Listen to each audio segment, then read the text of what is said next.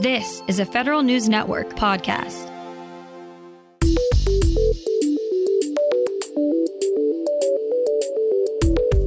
Coming up on today's Federal Newscast, if you work inside the Pentagon, you'll experience almost no COVID-related restrictions.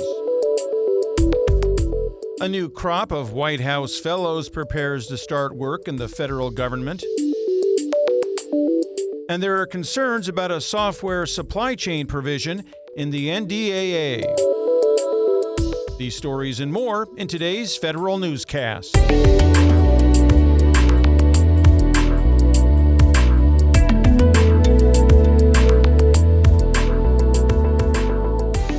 It's Thursday, September 15th, 2022.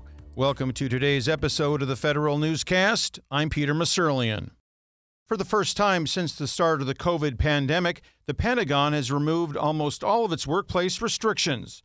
A memo issued yesterday puts the Pentagon campus and other DoD work sites in the D.C. region into Health Protection Condition Alpha. Among other things, the new status means unvaccinated employees and contractors won't have to take COVID tests, and visitors won't be required to provide proof of vaccination or a negative COVID test before they enter the building.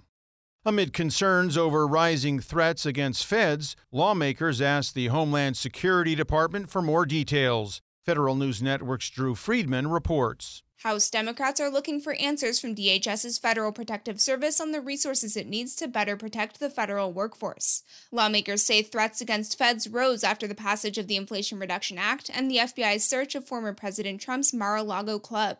The representatives asked for details on how FPS monitors threats and how it works to address risks on social media platforms. They also asked about the cost to heighten agency security and if FPS has adequate funding to protect agencies. Drew Friedman, Federal News Network. The new class of White House fellows will be landing at 15 agencies in the coming weeks. The Biden administration is deploying these competitively chosen young leaders at agencies ranging from the Social Security Administration to the National Security Council. The fellows bring a wide range of experience, including a pediatric dentist, an educator, and a lieutenant for the New York City Police Department. The White House will begin accepting applications for the next class of fellows on November 1st.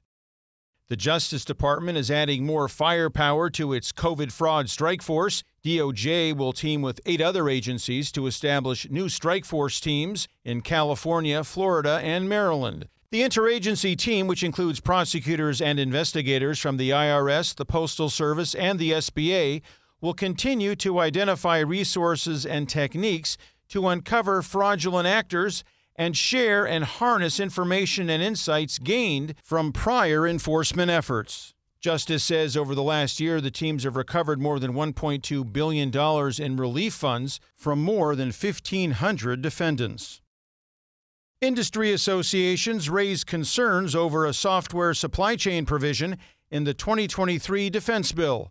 Federal News Network's Jason Miller tells us more. 4 industry associations are sounding the alarm over a provision in the fiscal 2023 defense authorization bill that they say could cause confusion across government and contradict current cybersecurity efforts. The Alliance for Digital Innovation, the Software Alliance, the Cybersecurity Coalition, and the IT Industry Association wrote to House and Senate leaders expressing concern over the DHS software supply chain risk management provision in the House version of the NDAA.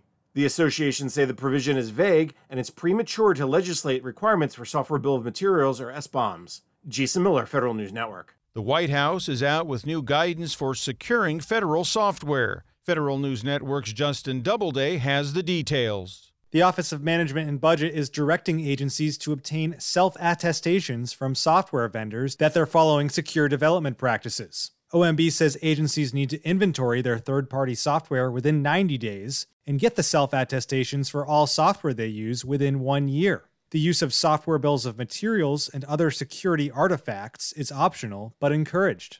OMB hopes the new requirements will help the federal government avoid future SolarWinds like cyber attacks. Justin Doubleday, Federal News Network. A new executive takes her seat at the Health and Human Services Department. Melanie Fontes Rayner is sworn in as director of the Office of Civil Rights, where she's been acting director. The office has a wide portfolio, including health data privacy and patient safety and quality improvement. Rayner was counselor to HHS Secretary Javier Becerra and earlier was a Special Assistant Attorney General and Health Advisor in the California Department of Justice. The House passes a bill that would take away the Securities and Exchange Commission's real estate leasing authority, giving it to the General Services Administration. D.C. Delegate Eleanor Holmes Norton first introduced the bill in 2011, and it passed out of committee this July. In 2021, the SEC said it would use GSA in future real estate deals. If the bill becomes law, the SEC would be held to that promise. D.C. area military spouses will have an opportunity to meet a growing list of prospective employers.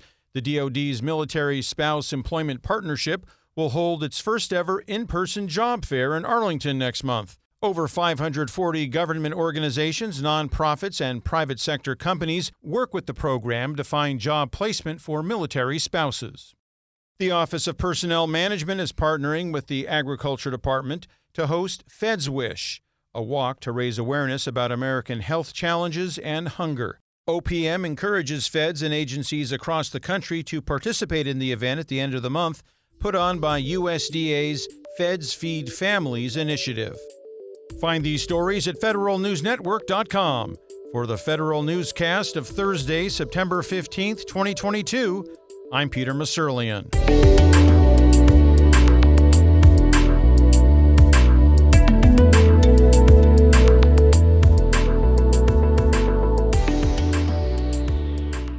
Reconnect with a carpool or vanpool. Even if you're commuting just a few days a week, Commuter Connections can match you with others that live and work near or at the same place as you. Prefer taking the bus or train? There's never been a better time to reconnect with transit. Plus, you have the added comfort of knowing Guaranteed Ride Home is there for any unexpected emergency for free.